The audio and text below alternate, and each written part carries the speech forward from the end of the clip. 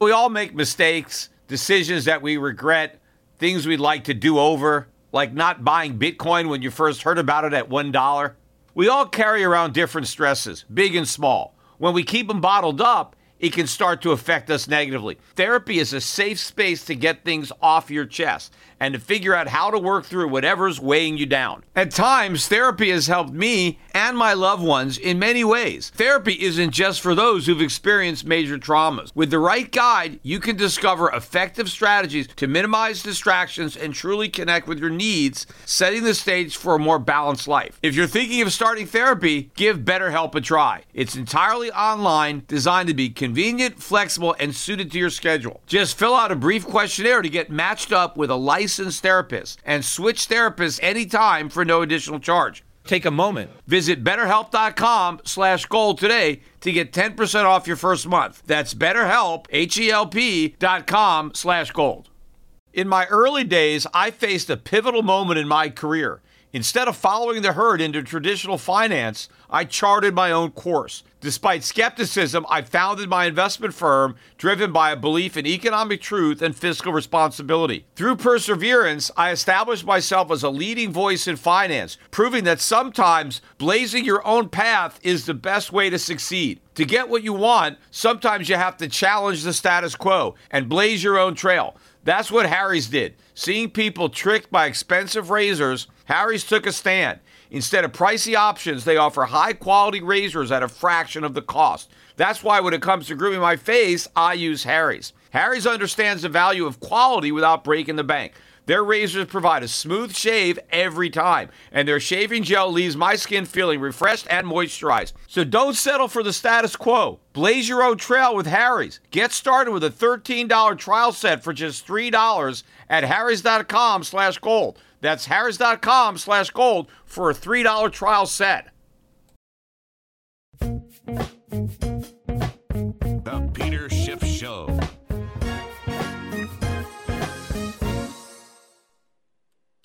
Well, it was a holiday-shortened week, but we still had a lot of economic data that came out Tuesday through Friday, almost all of it bad. And some of it wasn't just bad, it was really horribly bad.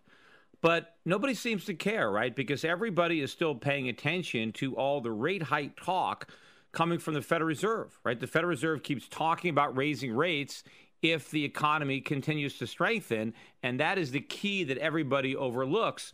It's contingent on the economy strengthening, but all the evidence indicates that that's not the case. The markets, though, were down on the week because people are worried about rate hikes coming from the Fed, despite all of this bad economic news that would suggest otherwise. I guess, too, maybe some traders wanted to sell in May and go away. So the markets were generally lower on the week. The dollar was a bit higher and gold a bit lower. But again, based on how bad the economic data was, you would have expected the dollar to have had a bigger reaction down and gold up, except, again, people are not paying attention to the data. They're paying attention to the Fed. And again, that shows you how manipulated this market really is, because it's all really about what the Federal Reserve does or what the Federal Reserve thinks. And in fact, they already made excuses to explain away the weak GDP numbers in the first quarter, which we got on Friday. The government released the revisions. And if you remember, the day the government came out with its 0.2% first quarter GDP number, I said that day that they're going to revise it negative. Even before I saw the new data, I was confident that the first look was going to be too optimistic and that we would get a negative revision. And so by a Friday morning, before the number came out, the consensus was for a negative 0.8. And in fact, we got a negative 0.7, which, can you believe it? People were saying, hey, it's good news, right? We beat the estimate, right? It wasn't quite as awful as we thought. But it actually was, because remember, in order to get the 0.7, the government had to pretend that inflation was negative. That negative 0.1 deflator was unchanged in the revision. So the government still inflated. Nominal GDP was actually down 0.8. But because they pretended that we had deflation and not inflation, they were able to inflate the deflator by the GDP rather, by making the decline smaller. But also, companies continue to build inventory incredibly. You know, hope springs eternal. There are still so many people that are buying into this recovery nonsense that they're still gearing up for something that's not going to be there. If you take out the inventory build, I think GDP would have been down 3%. And that's assuming that inflation was negative, which it wasn't. So this was a bad number, but nobody cares because the Fed had already said they don't believe the first quarter data. They're going to doubly seasonally adjust it. And so as far as they're concerned, growth was 1.8%, no matter what the actual number is, right? So what that tells people is, oh, we don't have to worry about the weak first quarter because it's not going to change the Fed's mind because they still think the economy is strong. When all of the data that we got that has come out for the second quarter, and we're going to get into more of that in this podcast, but most of that data is also very, very weak. How do you explain away the awful May numbers? Because, you know, it's pretty nice. I just came inside to record this podcast. It's a beautiful day. The weather's been nice all month. In fact, I was speculating in the winter that if the spring was really nice, they would blame the lack of shopping on the good weather, right? They would say, well, you know, the weather is so nice, people are so relieved from being out in the cold that they spent all their time at the beach, in the park, playing with their family, you know, on picnics. And so that's why they didn't go shopping, right? So first it's too cold to shop, then it's too nice to shop, right? They never run out of excuses. But we got some other economic data that came out on Friday that was really bad, that nobody really talked about. Probably the worst one was the plunge in quarterly profits in the first quarter. Now, this is a quarter where the Dow Jones and the S&P hit record highs and the NASDAQ. What happened to corporate profits? They plunged by 5.9%. That was the biggest quarterly drop in profits since the financial crisis of 2008. Now, prior to that, I'm not even sure when we had a quarter this bad. But this is a big drop in corporate profits. This has got to be telling you something. You can't blame this on the weather. Do you think when they have their stockholders meetings, you think the CEOs of these companies are going to say, listen, I know we had a lousy quarter, but it was because of the weather? I don't think the shareholders are going to accept that excuse, right? The way the economists or the media buys the government's excuse about the weather. Look, we had a bad winter last winter. Corporate profits didn't collapse like they just did this winter. So there's something really going on. And, you know, productivity has just fallen for 2 back-to-back quarters. That rarely happens. So if productivity is falling and profits are plunging, what does that tell you about payrolls? Right? Everybody's been wondering about unemployment. Well, what about the payrolls, right? Because if corporations are having their profits squeezed and their productivity is falling, what do? They got to cut costs. Well, what costs can they cut, right? They're workers. They can lay them off. You know, there was an announcement. J.P. Morgan is about to lay off 5,000 workers. You know, that's 5,000 more people now that used to work at J.P. Morgan that are now going to be competing for those minimum wage jobs, right? Or maybe they're going to be driving Uber cars around, right? This is what we're doing. We're destroying good jobs and creating lousy part-time jobs, minimum wage type jobs. But if corporations have to, shore up their balance sheet because this drop in profits, so remember, these corporations are already levered up to the max. Imagine what would happen if the Fed actually raised interest rates. If corporate profits are plunging when rates are still at zero, what happens to these levered balance sheets when rates go up? Then profits are really going to hit the skids. Then they're really going to have to ramp up the layoffs. So anybody who's thinking forward looks at this number and says, you know what?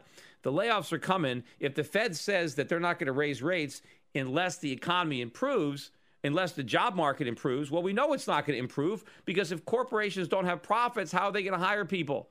They got to lay people off. And here's another bad number that came out on Friday was the May Chicago PMI. And this is the May number. Right now, we did get a bounce in April from a lousy print we had in March, right? We got a bounce in April, and people were saying, you see, everything is bouncing back, right? And April's PMI was 52.3, and people were looking for the number to continue to recover from the March lows to 53.1. Instead, we plunged all the way back down to 46.2, almost as low as the horrible March number, which is a 6-year low. So instead of building on April's gains, we collapsed down to the March lows. So we're now in May, just as lousy a number as we were in the winter with the cold and the snow. So how do you explain this? And of course, this just capped more bad economic data that came out earlier in the week. I'll start with the April durable goods, right, which fell 0.5. This is a year-over-year decline. It's the fourth consecutive month that we've had declining year-over-year April durable goods sales. Now, look, if the truth was that the economy was really depressed in the winter because everybody was holding back their spending and investing because it was too damn cold, right? Then there should be a big spring back in the spring, right? All this pent-up demand should have been unleashed in April and May. The fact that the numbers are as bad, if not worse, in April and May than they were during the winter shows that it wasn't the weather that was slowing down the economy, because the economy is even slower now that the weather has improved. Right? Now, we also got the March services PMI, which fell, although this is still March, to 56.4. It's the lowest level since January, the second monthly drop.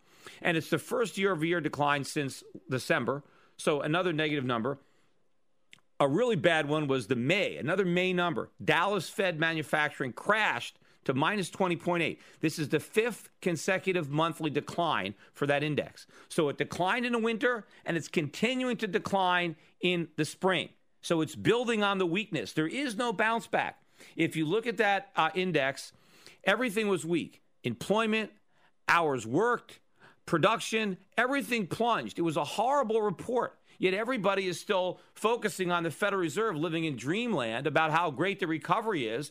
I mean, why do we have to wait for the Fed to acknowledge that the economy is in bad shape? Because remember, the Federal Reserve has never predicted a recession in advance. They've always forecast a strong economy and then have been surprised to learn that we had a recession. In fact, in many cases, they are forecasting economic growth while we are in a recession that they still don't perceive. And it is quite possible that we are in a recession, because it's possible that the second quarter GDP could end up negative as well, right? And the Federal Reserve still thinks everything is great, because the Great Recession, right, the biggest recession since the Great Depression, began in late 2007. And in mid-2008, the Fed still didn't have a recession in its forecast, even though we were already in one. But again, I've mentioned this before. One of the reasons that the Fed is never going to forecast a recession, other than the fact that they're incompetent, is that even if they believed there was a recession coming, the last thing they would do is admit it, because they're afraid of their forecast becoming a self-fulfilling one. Whereas if they say that we think the economy is going to be weak, people will change their behavior. Businesses will change their behavior. People will spend less, invest less. People will prepare for the recession, and it might create one, right? So they're always just going to cheerlead the economy. So why don't the traders figure this out? How can they ignore all this bad data because they're waiting for the Fed to acknowledge something that they're never going to acknowledge until it's too late? Now, also on consumer sentiment numbers, Bloomberg comes out with this weekly index of consumer comfort. And it keeps falling. It just fell for the seventh consecutive week. 7 weeks in a row. This hasn't happened in 7 years. 7 years, right? This is the longest streak. And now we're back to the lowest level in consumer comfort since November.